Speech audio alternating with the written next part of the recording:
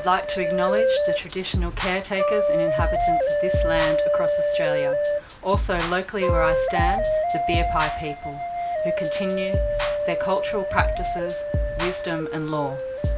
Hi and welcome to the Pollination Mamas podcast, where we have collaborative conversations, cross-pollinate and connect, as we span our wings across topics such as feminine wisdom, womb wisdom, herbal plant medicine, natural fertility awareness, postpartum care, sacred sisterhood, sacred motherhood, women's circles and deep connectedness.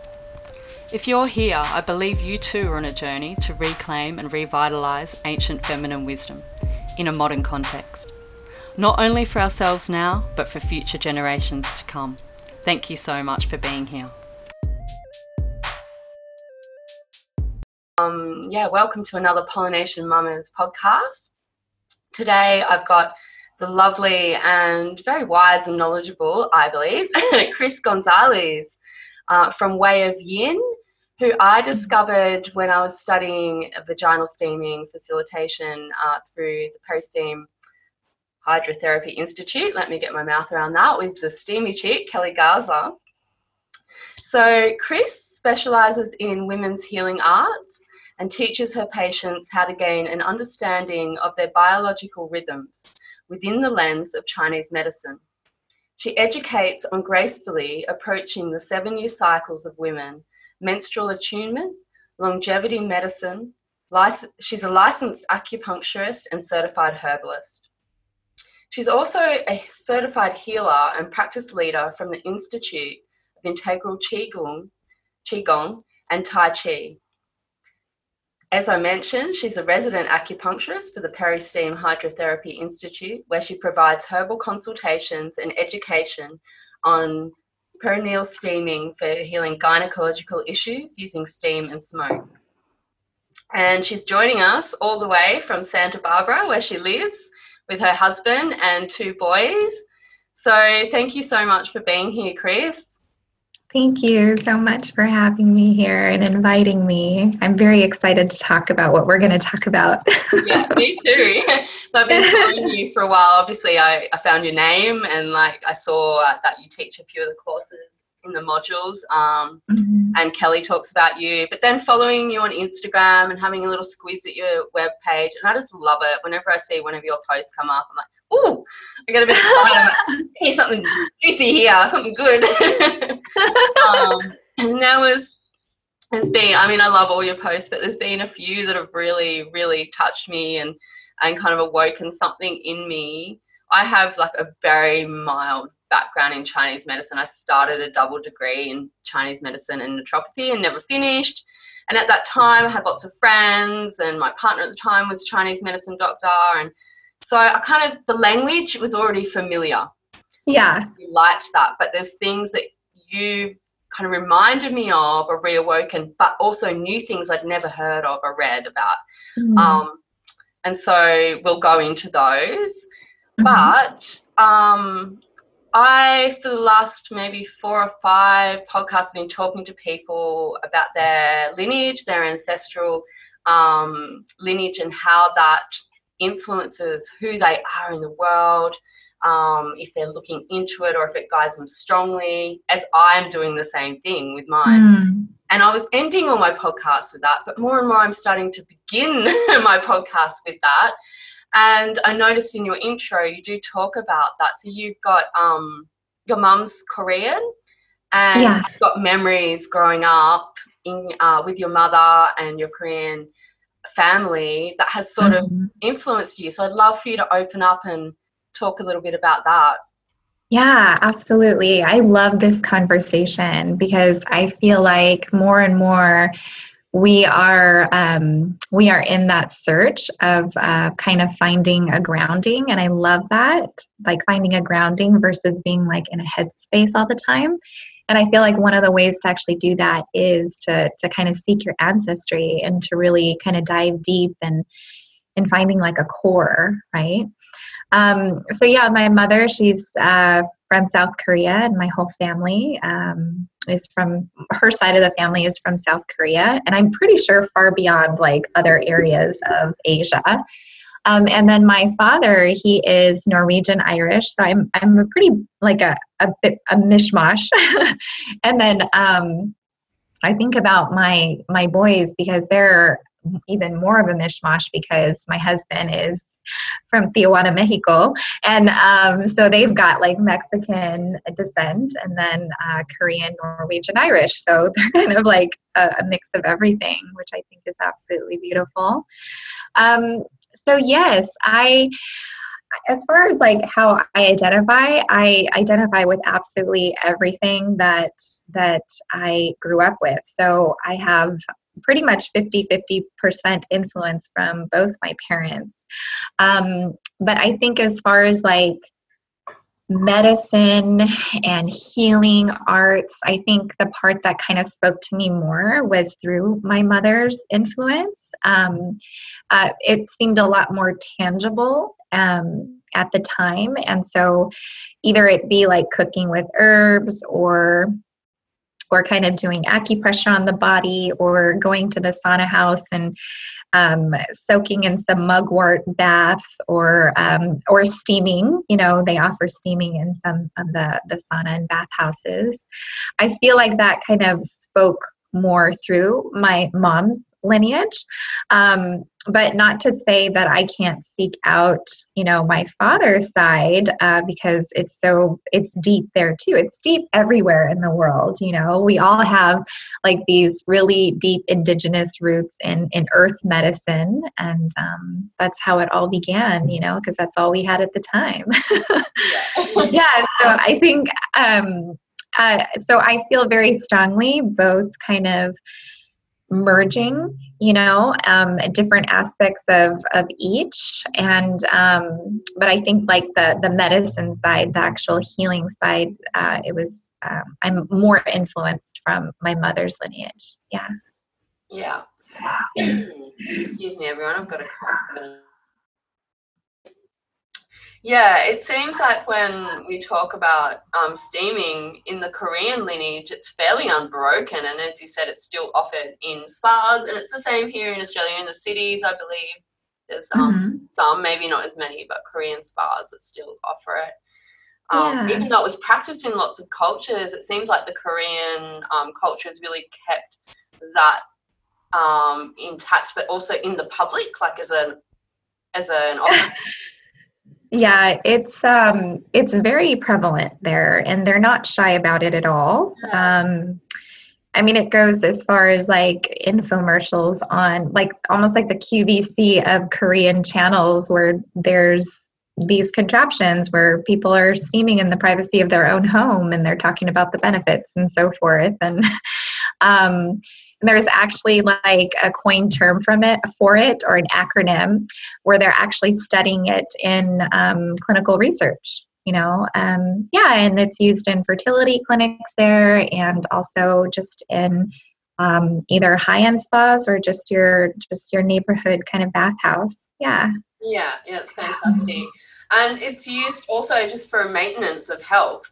Yeah, is that right? It's like eating good food or having herbal tea, you steam to maintain as well as to treat certain injuries.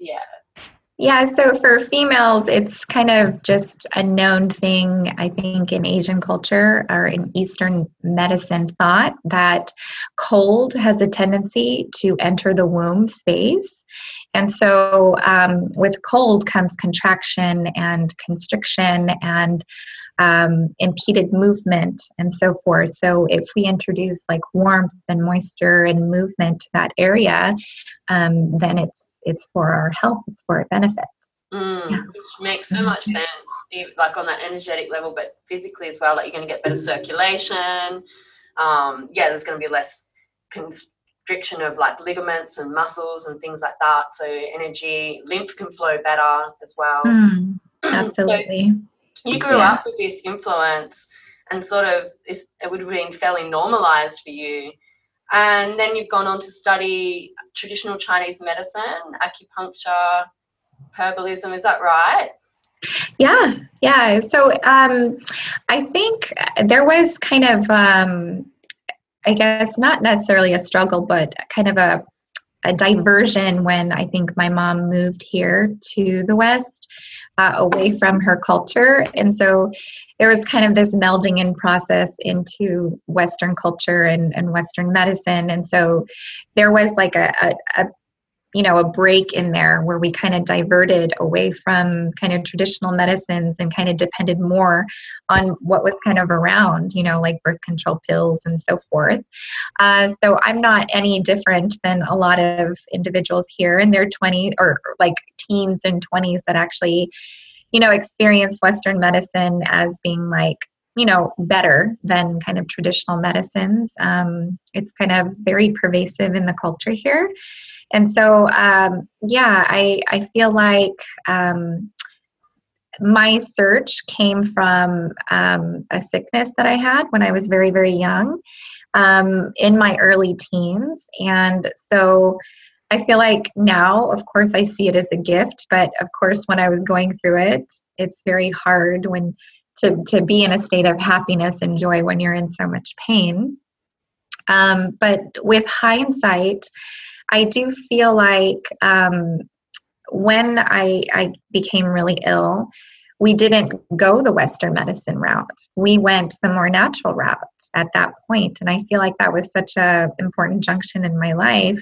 And so for that particular challenge that I had, we didn't opt for any medications and so forth. And so what we did is just kind of seek out more natural routes, going to acupuncture, getting on herbs, that kind of a thing. So when a great imprint for you at that time.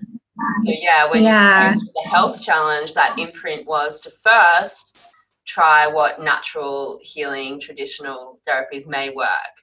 Yeah, I think to both my mom and I, it just didn't make sense to do such invasive things. Yeah. And so what did make sense was to just kind of step back and really see what nature has to offer, Yeah. Yeah. Possibly been a great learning for your mom as well to reconnect with that at that time. Absolutely. Similar with so my partner is Filipino Austrian. Mm-hmm. Yeah, my kids is amazing mix of lots of things too. But, so his mother lives here, and similar, I've seen that, of course, when she came here, there's so much pressure to assimilate into the current mainstream culture. But as I talk to her more and uncover more, there's so much herbal medicine knowledge that she has brought with her, and some memories even of postpartum care and certain foods and herbs, and she loves growing herbs, and so more and more that's been able to come out in her, which has been really lovely to watch. Yeah. Whereas she probably felt like she had to put it aside when she first moved here. Yeah. And a lot of us, everyone, like you said, from any lineage, that has happened. But especially if someone is a recent immigrant into a country where there's a really strong Western medicine paradigm, there's probably more pressure.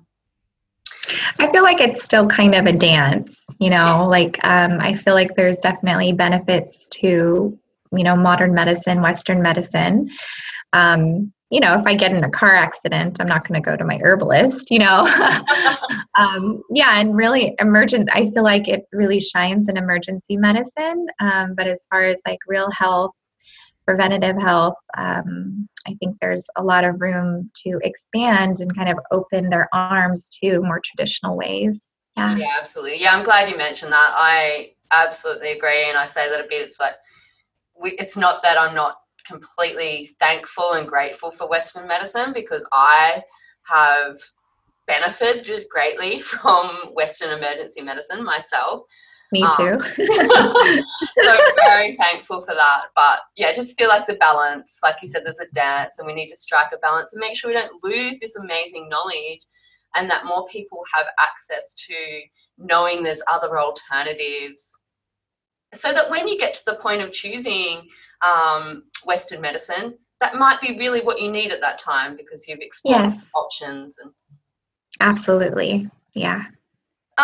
So I would love to talk to you about a number of things, but the one thing that got me like super excited and jujed up was when you talk about the golden opportunities with women. Mm-hmm. So Yeah. coming from, like I'm a social worker by background and a number of other things, but I'm really focused on postpartum care revitalization. Mm-hmm. But then, of course, once I started looking into that, and when anyone does any sort of work with women, you start to see that that's just one place in the spectrum, from from birth through to death. But with doing the golden opportunities you talk about from menarche through postpartum birth and to menopause. And I just love the language around it. So I'd love for you to share a little bit about that, about the golden opportunities. Yeah, the three golden opportunities. I love talking about this. I talk to my I talk to my patients about this all the time because I really do feel like once you understand it and you have it in your language, then you start to kind of view your health and your life cycle through this lens, which I feel like is really beautiful. And to have this other view on your health rather than kind of ones that are just so negative, I feel like is really beneficial to I feel like this should be taught to younger generations, right? So I first learned about the three golden opportunities, of course, in school, but it wasn't framed as three golden opportunities until I studied with a mentor. Her name is Dr. Leah Andrews, and she wrote a book called 7 Times a Woman. Yes, yeah. And this book is really amazing to really understand female life cycles from birth all the way to death, and our unique anatomy and physiology, and really understanding with our unique kind of differences to a male body, how we experience things that are drastically different from a male's body. And so before talking about the three golden opportunities, I think it's important to talk about essence and Jing. So Jing in Chinese medicine is the densest form of your makeup, and you can equate it to DNA, I guess you can say. But Jing is kind of two parts. You have what's called pre-heaven essence and post-heaven essence. And both of those things coming together make up your constitution and how you it's like this trajectory of your lifespan. It's a culmination of, your genetics, your pre-heaven essence coming from your lineage, as we talked about earlier. But then post-heaven essence is everything post-birth that you're exposed to, that you ingest, that's the stress upon you, lifestyle factors, taxation, all of that creates kind of the quality of your post-heaven essence. And those two kind of married together, pre and post, really outlines how your health plays out, how gracefully you age, how fast you age possibly, and really how vital you feel. So for females, there's 3 distinct times within our life cycle where we actually experience dramatic Jing loss, dramatic essence loss. And so if we come into that framework of understanding that at these 3 golden opportunities is when we actually have the greatest loss of Jing, how can we actually help ourselves in living vitally and either support our loss, because if we don't support the loss, then we're going to go kind of forward in our life on an empty tank, basically, further and further on an empty tank. And so these 3 opportunities, as you coin them, are exactly that. They're opportunities to actually enhance your health or possibly hurt your health.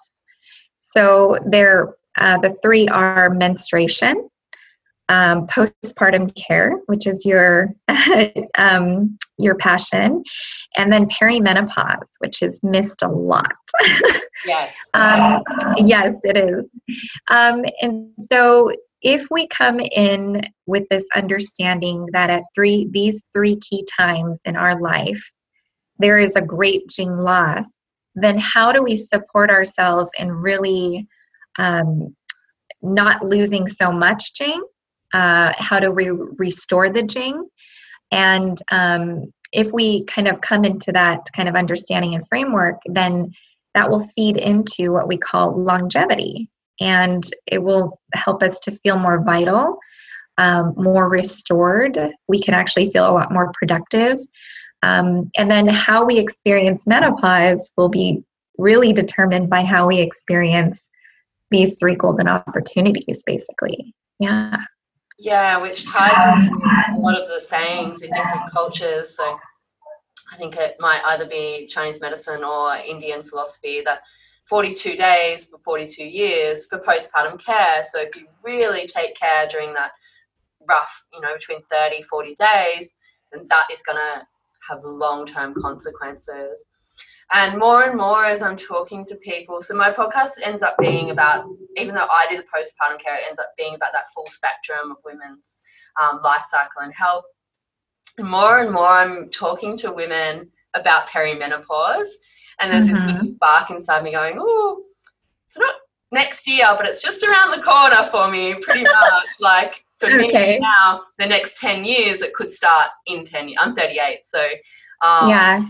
I'm starting to think, I'm like, I need to listen here, because I kind of came to the postpartum care almost too late. No, I didn't do it in as deeply as I know now. I did little bits, and I was fortunate with my first to live with my Filipino mother-in-law, and yes. but I'm like, oh, there's another opportunity coming, yes. And so do you think also, because they talk about in some cultures with postpartum care, I think it is in Chinese medicine also, that there's an opportunity to heal past health issues in that moment. It's almost like you're so open and you are being biologically rewired in some ways that you can put in a lot of energy with certain rest practices, restorative practices, herbs, foods. And do you think it's the same with menarche and menopause as an opportunity to heal as well? Yeah, so it's great that you're talking about this. And just to say that the quote about Ayurveda in 42 days, 42 years gives me chills every time, because it resonates with me so much, because it's so true. Yeah. Yes. But yeah, so any transition from being in one state to the other, that whole transitionary period is an opportunity, and it's an opening, and it is an area where we are a bit vulnerable. Just like when we're bleeding on our periods, that is a vulnerable time. It's an opening, but it's also this time where things are shedding, breaking, you're letting go. And so there is there's this, I guess you can say the word again, opportunity to really reflect on what's working and what's not working. And then at that time, things are revealed to you of things that are really not working for you.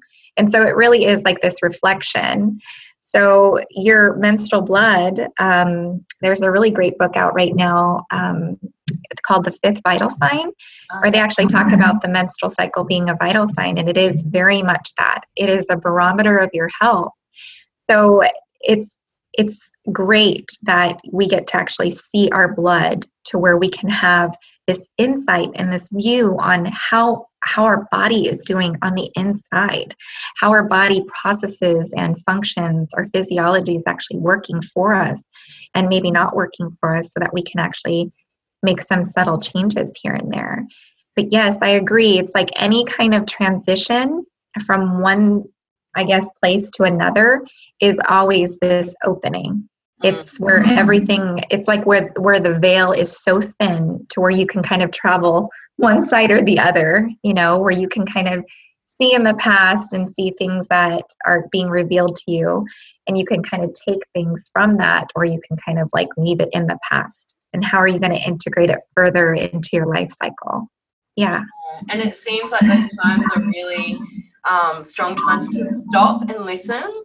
And part of the major issue that we're seeing, either with, it's very complex and this is only one small part, but we're seeing with menstrual issues, postpartum mental health issues, menopausal mental health and health issues is that we live in the world of the masculine paradigm where it's just go, go, go, achieve, achieve, achieve.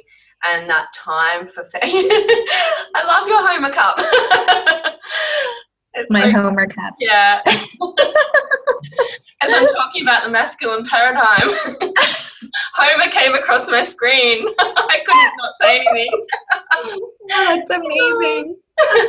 So yeah, you know, the idea of slowing down during menstruation or taking this long month and a half to 3 months off during postpartum, slowing down menopause, it just seems undoable and unachievable and a little bit crazy for some people in this world. But more and more we're being forced to stop and listen because the long-term consequences are worse. People are suffering. And then when some people are going, oh, okay, no, I do need to slow down here and honour this time. Then, the learnings and the opportunity to listen to our bodies is so profound in that moment. I'm so glad that more and more people are talking about it and being aware of it. And you mentioned Lisa Hendrickson-Jack's book, The Fifth Vital Sign. I love her podcast. I love her book. I actually had her on the podcast. Oh, beautiful.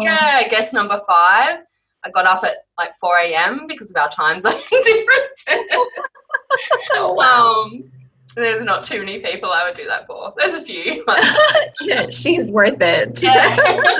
No, she is. She's amazing. So that podcast has like the sound of all the birds and crickets in my backyard because I just sneak away from my kids. But yeah, that book, that idea that it is a vital sign. And so, the stopping and listening and slowing down. So across those 3, the menarche, postpartum and perimenopause, as far as like really practical physical practices, do you see that they're similar? Because I already see that similarity between having a period is like a mini postpartum time. It is, yeah. And exactly. I guess perimenopause, even though you're not bleeding as much, or maybe you are having more frequent, but it's starting to change. I imagine there's still similar care practices. It is. It's similar. It's a little bit different. So it's a lot more of a gradual decline at perimenopause. So it's said at 5 times 7, which is age 35. Actually, the Yang-Ming channels, which is the most abundant channels of the body, actually start their decline. And so perimenopause, actually, it's just a term to really understand and kind of conceptualize a period of time. It's not a disease or disorder or anything like that. It's just like a term. But even in Western medicine, it's known that around the age 35 actually is when ovarian function starts to slowly decline. And so what happens is this is the Jing loss. Our yin hormones, our yin sex hormones are declining. And so even though we don't need reproductive hormones to actually survive, we do need them to feel vibrant and healthy for an extended amount of time. So what happens is your kidney energy, your adrenal energy starts to kind of kick in, and as like your reserves or your kind of savings or bank account, as your ovarian function starts to dwindle, your adrenals start to kind of ramp up to kind of make up for the difference. But then, this transition reveals a lot to you, because how have you been treating your adrenals throughout your life from, the first 35 years? And so that will reflect back to you very clearly if you haven't been really taking care of yourself, if stress is a huge factor in your life and it's very predominant, it's very forward in your life. And also if you've just been pulling at your savings account, if it's on empty, like what are you going to live off of for the rest of your life? Because your ovarian function is naturally, it's a naturally occurring process. We're not going to be reproductive, in our 70s. It's a natural decline. And it's actually for our benefit. It's actually for our survival, because reproduction is a very energetic process. It takes so much energy to actually do that every single month, right? And so to sustain life, your body is super intelligent. It's genetically programmed to slowly start to dwindle down on your reproductive function so that all of that energy is now going to you so that you can have a very long, fulfilled life, and live very vitally. Yeah. Yeah. And you talk about the awareness of doing that gracefully, which I really love. So there's so much language around like the resistance of menarche and also menopause. And so I have interviewed a few people about this as well, because it seems to be, and everyone talks in the predominant mainstream culture, they talk negatively about the period. Oh, I've got my period. Oh, it's painful. Oh, it's a real burden rather than a gift. And then the same with menopause. The mainstream message that's coming out to everyone is hot flushes, hormonal fluctuations, women going a little bit crazy and nuts, getting sad, depressed. And that, not to bypass that and ignore that is a reality for some people, but that's like the main message. So I really like that you talk about doing it gracefully with that awareness so that it doesn't have to be that way. It can be a beautiful opportunity as well. And I do want to point out that I feel like it's not like you're not going to feel anything. It is a change. And it's you're not going to be like your 25 old self anymore. And I'm going to be 40 this year. And so I'm well aware that my lifestyle has to change. My nutrition has to change. My exercise has to change. And I know it's like has to, but it's more of like an embrace, because I feel like I'm so passionate. I want to share with the world for a long, long time. And I want to see my kids grow up, and I want to see their grandkids, my grandkids, and so forth. And so I think it's like the long game. You think about the long game. And so I think what's happening in our culture is that we kind of use up all of our yin sex hormones for kind of like the satisfaction of that yang energy, that productiveness all the time, the go, the hustle, that is so much more revered than rest and restoration, where many, many cultures that have history of like longevity, like the countries where people live a really long time, they're not out there doing CrossFit at the age of like 60, they are, maybe taking walks or doing Qigong or, it just looks a lot different. And so I feel like what we value is probably something that needs to be more self-reflective rather than culturally. Like if we look outwards for value, outwards we're like all about what we look like, how young we look like, how if we can, kind of run a marathon at like 75, that's revered, right? Whereas like it's not revered if you're kind of like the sage of your community and people come to you for healing or something like that. It's like reversed now. It's like, it's just not that way anymore, Yeah, and it's the same with menstruation, postpartum. It's revered. Oh, wow, you got back into your skinny jeans and you were back at work, or you were back at the gym within 6 weeks or less for some women. Yeah. Good on you. Oh, you bounced back really quickly. Good on you. You didn't let your period stop you doing that sports game or doing that run or whatever it is. Instead of like, oh, wow, good on you. You took that time to stay home and rest and just sit around not doing much but doing a lot, because it is so much just sitting there recovering in postpartum and if you breastfeed. And it is a lot just to have a period.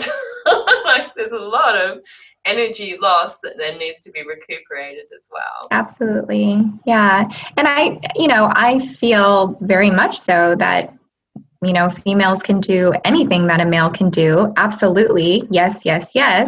But at the same time, I hope that we don't reject our femininity and our distinct female kind of functions, kind of sacrificing that just to kind of prove something, that we can do things that a male can do, because I think we already know that we can.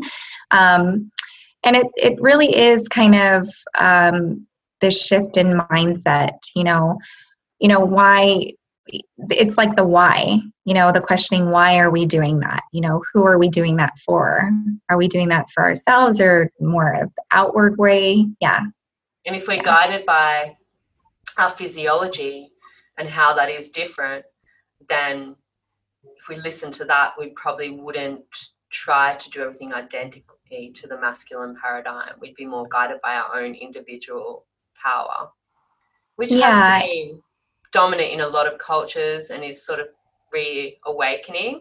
But knowing, you can do that. There's a place for it too. Like that masculine energy can be great to tap into when you really need to get something done. But if it's all the time with while you're rejecting any time for that rest and that feminine embodiment and wisdom, then when you're rejecting your temple, right? Your kind of vessel. But I mean, we're all yin and yang. We have both yin and yang aspects, feminine, masculine. We kind of, maneuver through life using kind of both strengths. They're both strengths. But there is like this kind of inner examination that happens when one kind of overtakes the other. And so then the other is kind of like in relative weakness or deficiency. And so when those two dualities are not harmonized, and that's when challenges start to come up. Yeah, absolutely. And you would see this a lot with your clients, I'm imagining. Absolutely. Yeah. So I think I'd love to just ask you a little bit about vaginal steaming before. I actually really want to ask you about the 7-8 year cycles of women that you touched on a little bit. Yeah. So does that start, is that just from birth? They've noticed that in Chinese medicine that, is it a Chinese medicine philosophy, the 7-8 year cycle? Yeah, it comes from like Taoist philosophies, and Chinese medicine has like influenced by many different philosophies. Like I think the main one is Taoist philosophy. Yeah. And so it has to do with like cosmology and, all the stars in the cosmos and just really, really deep observation of human nature. So I feel like there's just so much more time and dedication into really observing human behavior. And so after thousands of years of observation, they noticed patterns in females and males that every 7 years for females and every 8 years for males, there's a shift that happens. And at that shift, there's a lot of change occurring. And so there's like that opportunity to really support ourselves through the next cycle, or there's actually a vulnerability to actually harm our health. And there's this whole line of reading ears and reading faces and reading eyes that mimic the cycles. And so you can actually kind of go back and see at which point possibly that somebody might have had a trauma. Wow. By observing the face, observing the ears, and the eyes. Yeah. Interesting. Amazing. Yeah. So for sorry. You go. So for females, they it's general that they cycle in years of 7. So from like 0 to 7, 7 to 14, and so forth. You go on and on, and so times 2, then you're going to have, at the turn of menarche. That's typically the age of menarche, and then you kind of move on to like your reproductive years and postpartum and discovering sexuality and really boundary making and stuff like that is really heightened during kind of your reproductive years. So it's like the mesh between like your fire years and then also your earth years. It's like kind of going through all the 5 phases. And then at the turn of this, the fifth cycle, which is 5 times 7, that's when the slow decline happens to where you come around through, and decline sounds awful, but it's a circle. So you come back around up. And so menopause is actually called the second spring. So it's like the second half of your life and your kind of rebirth. I love that. The second spring. Yeah. I'm so glad I know, right? you remembered to say that. I should have written it in my notes. I love that idea. Second spring. Yeah. When I talk to women that are in perimenopause or in menopause, so for people who haven't heard me talk about this in other podcasts or somewhere else, perimenopause is that period where, as Chris is talking about, there is that decline and you're starting to shift, your hormonal shift is moving you towards menopause, but you're not actually in menopause clinically in Western medicine until you haven't had a period for 12 months at all. Although sometimes some women will get another period again after, but that's how it's classified. And when I talk to women either in perimenopause or menopause, some women who are really taking care and doing like a lot of restorative yoga or have found their thing, maybe it is even just going to the gym and eating well, whatever it is, they say it's liberating. Oh, you're like, whoa. Yeah, because all of a sudden, all this conditioning, even if you don't realize, like for me, I'm not someone that I think I walk around worrying too much about my image for men or whatever, but I've still got some conditioning there, and as I've gotten older, less and less. Totally. But when you get to menopause, you've kind of had your kids and you've done that, and there's almost this societal pressure that who cares? Like, plus, while there's sort of the paradox of you may have teenage children that are stressing you out in perimenopause, which seems a little unfair, there's also the liberation that your kids are a bit older and a little bit more independent as well. So you get a little bit more freedom there. It's so funny that you said that, because they actually call perimenopause like the puberty of adulthood. So it's like if you have like teenagers, it's like puberty is just all around, from your teenagers to yourself. You're just like, what is happening? That's funny. Yeah, double. It's going to be double whammy. I've got 2 girls. Oh my goodness. It'll be okay. Yeah, it'll be great. At least you could relate, it's I have 2 boys, so I'm like, oh boy. The protector role might kick in. Yeah. So with perimenopause, it really is this, it's all metal energy in Chinese medicine. So it's the metal years. And this lasts like pretty much 2 cycles. It's like 35 to whenever you don't have your period for 12 months, which is like your second spring. And so it really is this long window of time to where your body will communicate with you like what needs attention. Because of the declining hormones and the pull on your adrenals, you're going to possibly be feeling some different things. And that is a signal for you to shift your lifestyle, to possibly monitor stress more, or to supplement with tonics more, or to, regulate your periods, or maybe taking a look at where your hormones are at. It's really kind of like this mirror. So metal energy is all about refinement and clarity. So as you said, this transition is going to bring up all of your habits from the first kind of half of your life. Like everything's going to be kind of reflected back to you for review. Yeah. So it is the change. It is like this huge opportunity to kind of either enhance your health and kind of make some shifts and lifestyle changes, or to just kind of push on through, without making any changes and just see what happens, Yeah, I like the 7-8 year cycle thing. You can really see that the 14 years, somewhere around there, Menarche starts, and then 21 around there, the cycle starts to regulate a bit more, because people seem to Yeah. have a misconception that as soon as you get your periods, they should just be regular in a year or two. It's so No, not true. it takes a while. Quite a while, yeah. Sometimes Yeah. even up to 24 or so, depending what's going on. And then that keeps going on, and I love that it coincides with that 35 where the decline starts, and then on.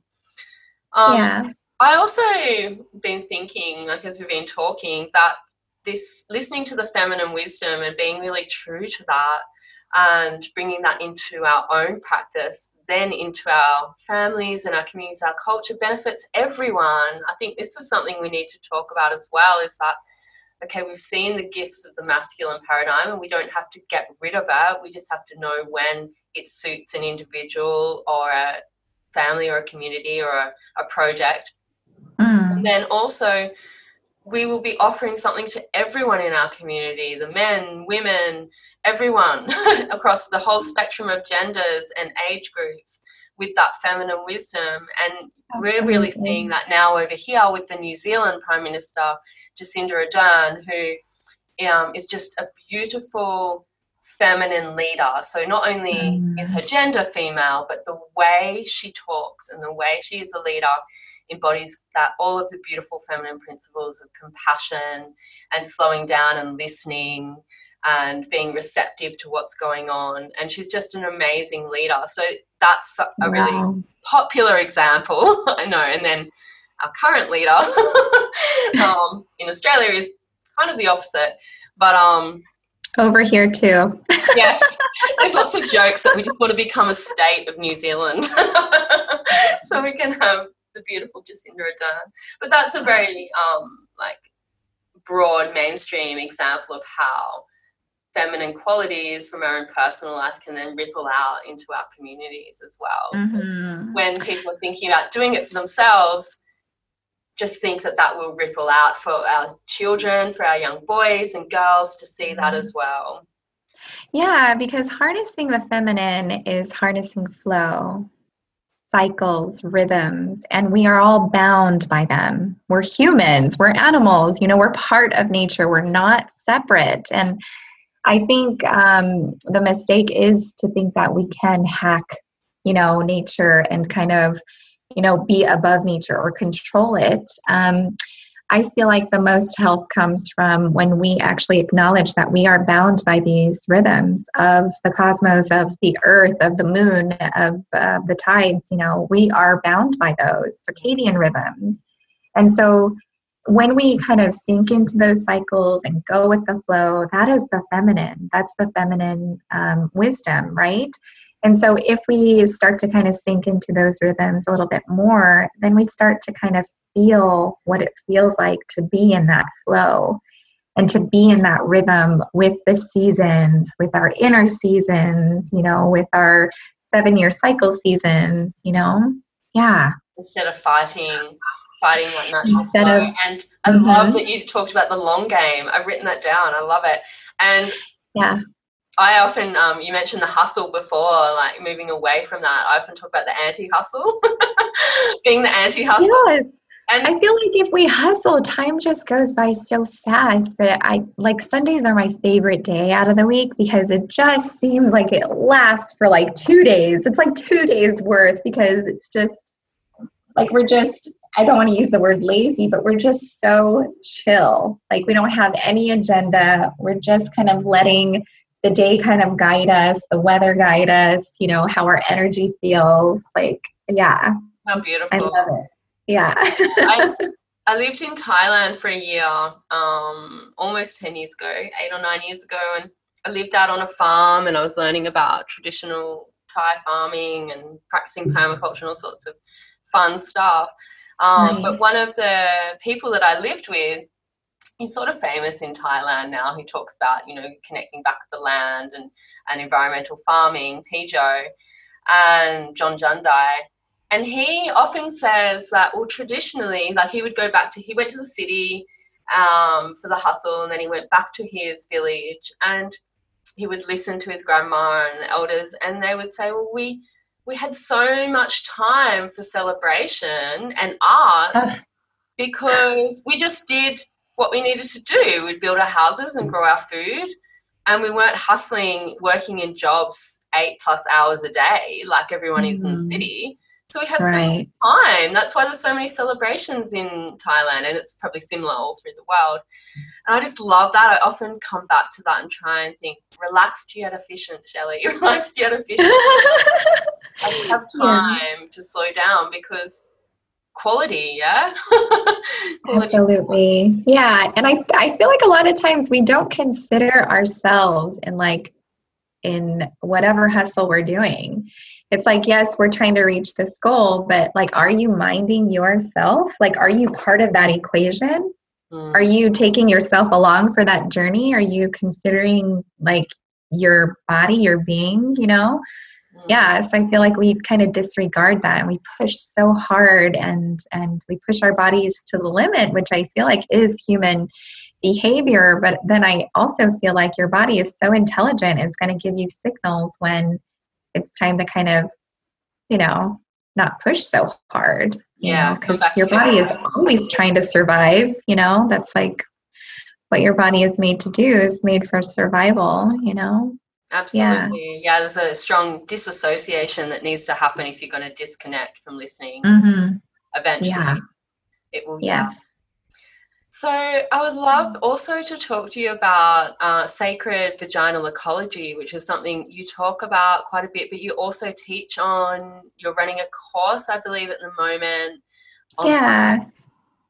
Yeah, so this is the third time that I'm running the course, and it's just like a small subset of people, almost like a cohort, and we kind of work and learn together.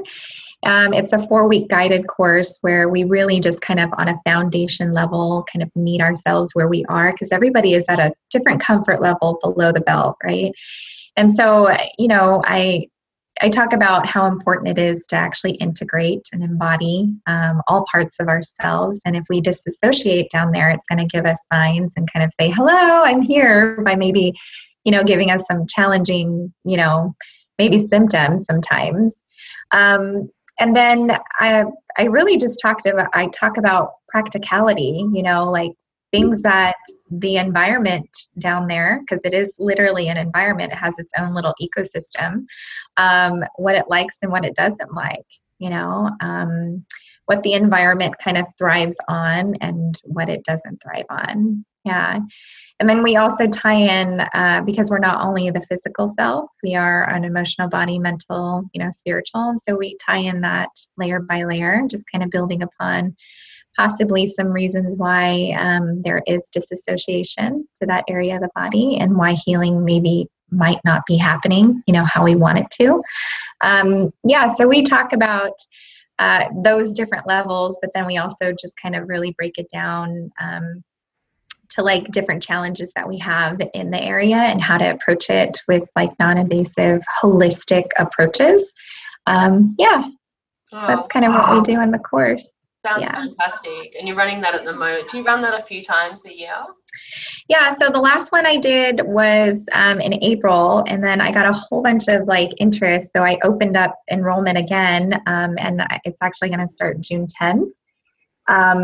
So enrollment is open right now up until, you know, the beginning of the course. And and I think right now there's 10, but I'll probably kind of cut it off soon, because I really like to work really intimately with the cohort so that we get a little individuality and also that community feel in the learning. Yeah, because my hope is that it's just so ingrained, because we work like little by little, to where then like everybody feels so confident in like sharing with their communities, holding circles, and like, guys or gals, we need to talk about sacred vaginal ecology. Fantastic. That's beautiful.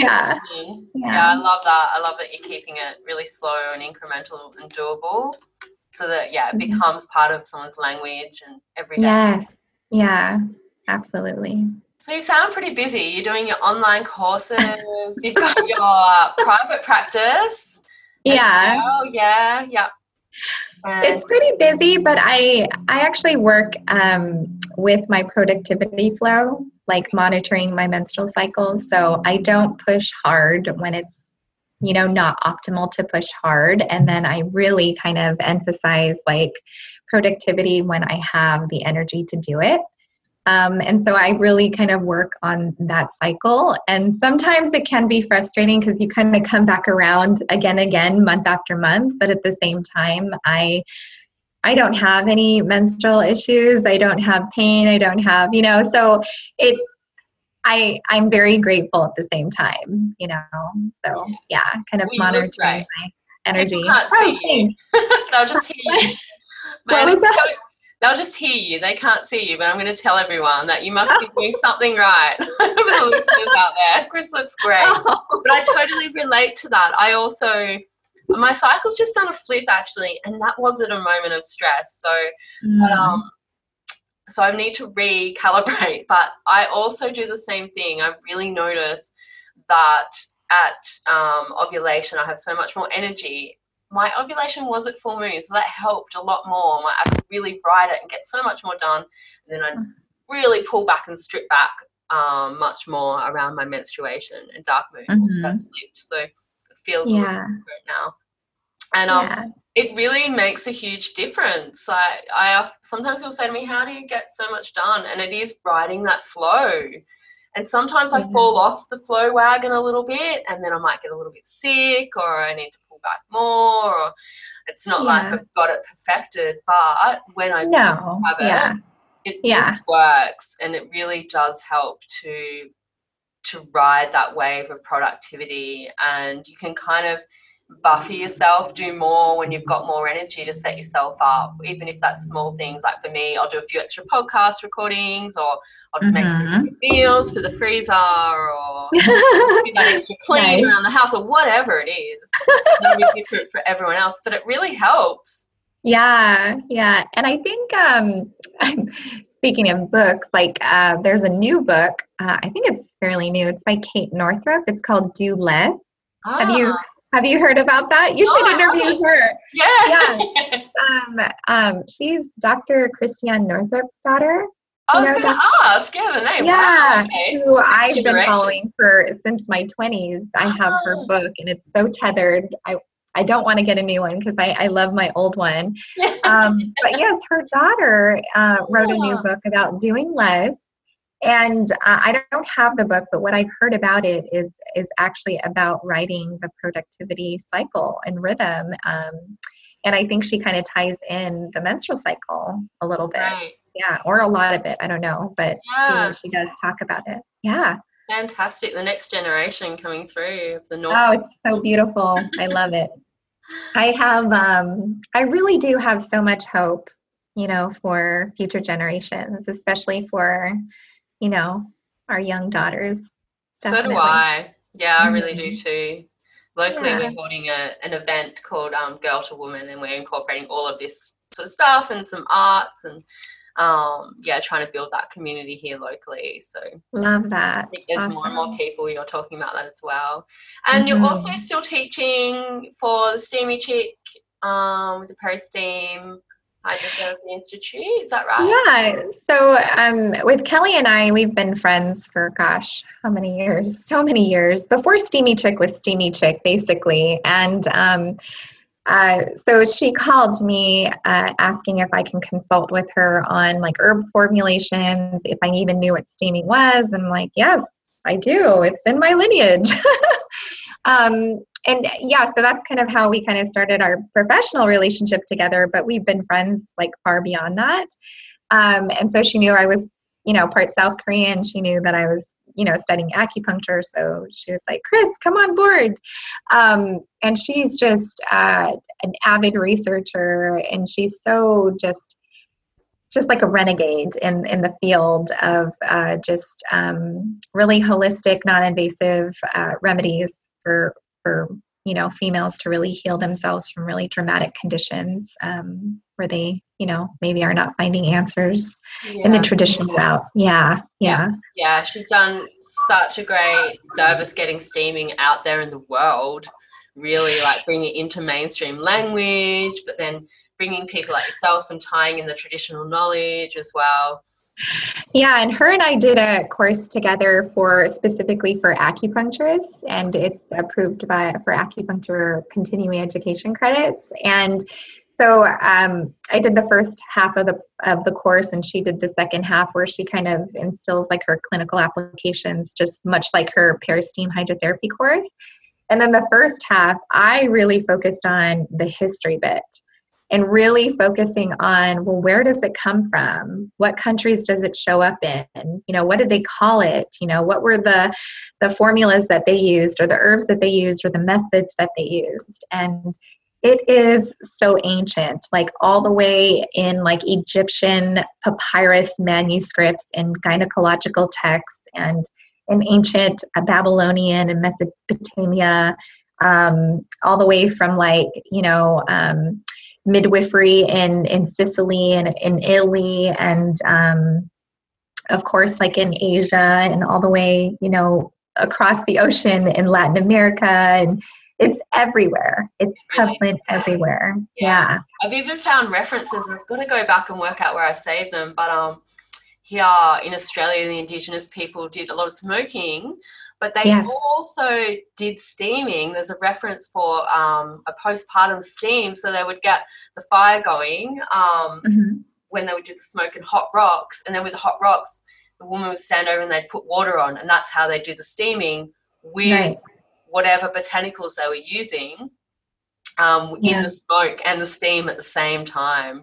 Yes. So it really was everywhere. And everywhere. Yeah. And I do feel like, because it has like varying origins and it's pretty much universal, that speaks volumes. And I think what Kelly is also trying to do is to bring a lot of validity to the practice. So that's why she's doing the postpartum study, right, with steaming with MAG Mamas with Kimberly Ann Johnson, which is something that they're kind of doing on their own, like a pilot study, so that it can kind of go off from there. And, you know, in other places in the world, they are doing research, but I feel like in order for it to become kind of part of the culture in the U.S., like it's sad, but it has to kind of be like researched, you know? Yeah. So anyways. Yeah, it's great. It's so fantastic. I'm really excited for that study to come out. And I agree. I've noticed, like, on the Semitic research page and then Googling other stuff, there is research out there, but a lot of it's in Chinese, maybe Chinese studies through the Chinese herbal medicine hospitals, and to have it, and Australia therefore for us will benefit from that too, because a lot of our research does just transfer over from the US. Mm-hmm. Yeah, I think one acupuncturist, I think she might be in Australia, possibly New Zealand. Her name is Heather Bruce. Okay. Yeah. And she is an avid advocate for steaming. Yeah. Well, I first discovered steaming when I went to a traditional Chinese medicine practitioner. I was 21. I had some mild issues going on, and he gave me herbs for steaming, although he didn't call it vaginal steaming. And that's when I first discovered it. It really helped me. And I never really needed to do it again, luckily. Until I started delving more into the postpartum care. I was like, oh, that steaming thing. Wait a minute. That's what women need. And then that's how I went down the rabbit hole and ended up making my own steam blends. And then other women were coming to me going, can I use it for this? Can I use it for that? And I was like, oh, I've got to study. So that's how I and I feel like it has such far-reaching benefits. You know, there's a study actually using it for like HPV and kind of clearing, you know, numbers in HPV. And I just feel like it has such far-reaching benefits that we just don't really 100% understand, but we just know that it does work. But it would be nice to actually understand the science behind it. And so that's why Kelly, being, you know, background in research, that's why she's kind of trying to marry the two, you know, the traditional wisdom with kind of solid science. Yeah, it's exciting because it makes it more accessible and gives it a bit more validity for everyone, but makes it more accessible to those people who really want to make sure that it is something that will work and is safe. And yeah, and even though it's like really non-invasive and safe and very practical to do, there are some safety measures around it. Yeah. And I think that's why it's so important to have kind of like, studies around it to kind of really further ensure safety, basically, even though, it is relatively very safe. Yeah. And something that I love about is you can just do it at home. It's something that it's fairly affordable. But yeah, like anything you can do at home. Like you could drink too much tea of a certain herbal tea, then it needs there's always moderation, there's always caution. Maybe it's not common knowledge not to do while you're bleeding, so that's always important to say. So there are cautions around it, even though it is safe, just like any other natural remedy. Not to do it when you're pregnant and things like that. Exactly. Yeah. Thank you so much, Chris. Is there anything else that I feel like there was like 100 things that I wanted to talk about. I talked about so much as well, and I really appreciate your time today. Thank you so much, Shelley. I really appreciate you. Thank you for just reaching out and having conversation. I love talking about this stuff. So yeah, it shines through. It really does. So where can people find you? Do you do online consults as well? I do. I actually have patients in like New Zealand, Australia, the UK. I have people kind of everywhere. So I do offer a limited amount of virtual consults because I have a clinic here and I see patients 2 days a week and try to balance that with virtual consults and like really keeping up on like the online education because I really do want to reach like, a far reaching, I guess. Yeah. So I feel like for people in Australia, they could do an online consult, but your courses would be great. And then when I look at who's listening, like there is a big portion of listeners from the US. So if anyone's out there listening from the US, you're there for consults as well as the courses. And then, if anyone's interested in studying vaginal steaming with the Steamy Chick, know that part of the knowledge and the wisdom there is coming from Chris as well. It's a collaboration of a few different minds there. Yeah. So your website is The Way of Yin. Let me get this right. You tell us where people can find you. Yeah. So it's www.thewayofyin.com. Yeah. And that's the same kind of, not hashtag. I always forget the name of the handle. I feel like I always reveal my age when I can't figure out what that name is. So like, what is that thing I called? did the same thing for years. Like I avoided Instagram for years, but now I'm fully embracing it. I embrace it now. Yes, my handle is the same. Did I say that naturally? My handle is is it handle or handbrake? Which one is it? I'll pop all these links in the show notes as well. Instagram handle, and the Facebook link, and website. Okay, great. Thank you so much. Oh, thank you. It's been really beautiful, and I look forward to continuing to follow you. Thanks so much for tuning in and listening today. I really hope there was something there for you. Please feel free to head on over to Instagram and Facebook pages, Pollination Mamas, and leave your thoughts, ideas, inspirations, feedback. I'd also really love for this to partly be a collaborative experience for all of you out there listening, and to hear what topics, ideas for guest speakers that you might have. And also, if you feel to, I would really appreciate if you head on over to iTunes, Anchor FM, and the other platforms and left a review for the Pollination Mamas podcast. This helps for the podcast to be seen more and to get the word out there of these topics that we're all discussing to a larger audience. I found podcasts so helpful to feel a bit more connected to ideas that I didn't realise were so common amongst us all. So yeah, also feel free to share with anyone out there that you feel may gain something from this.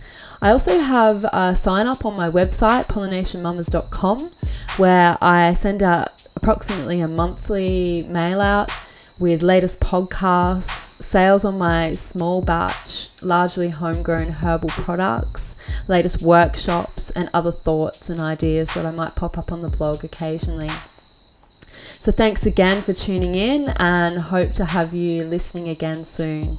Have a wonderful day. Bye.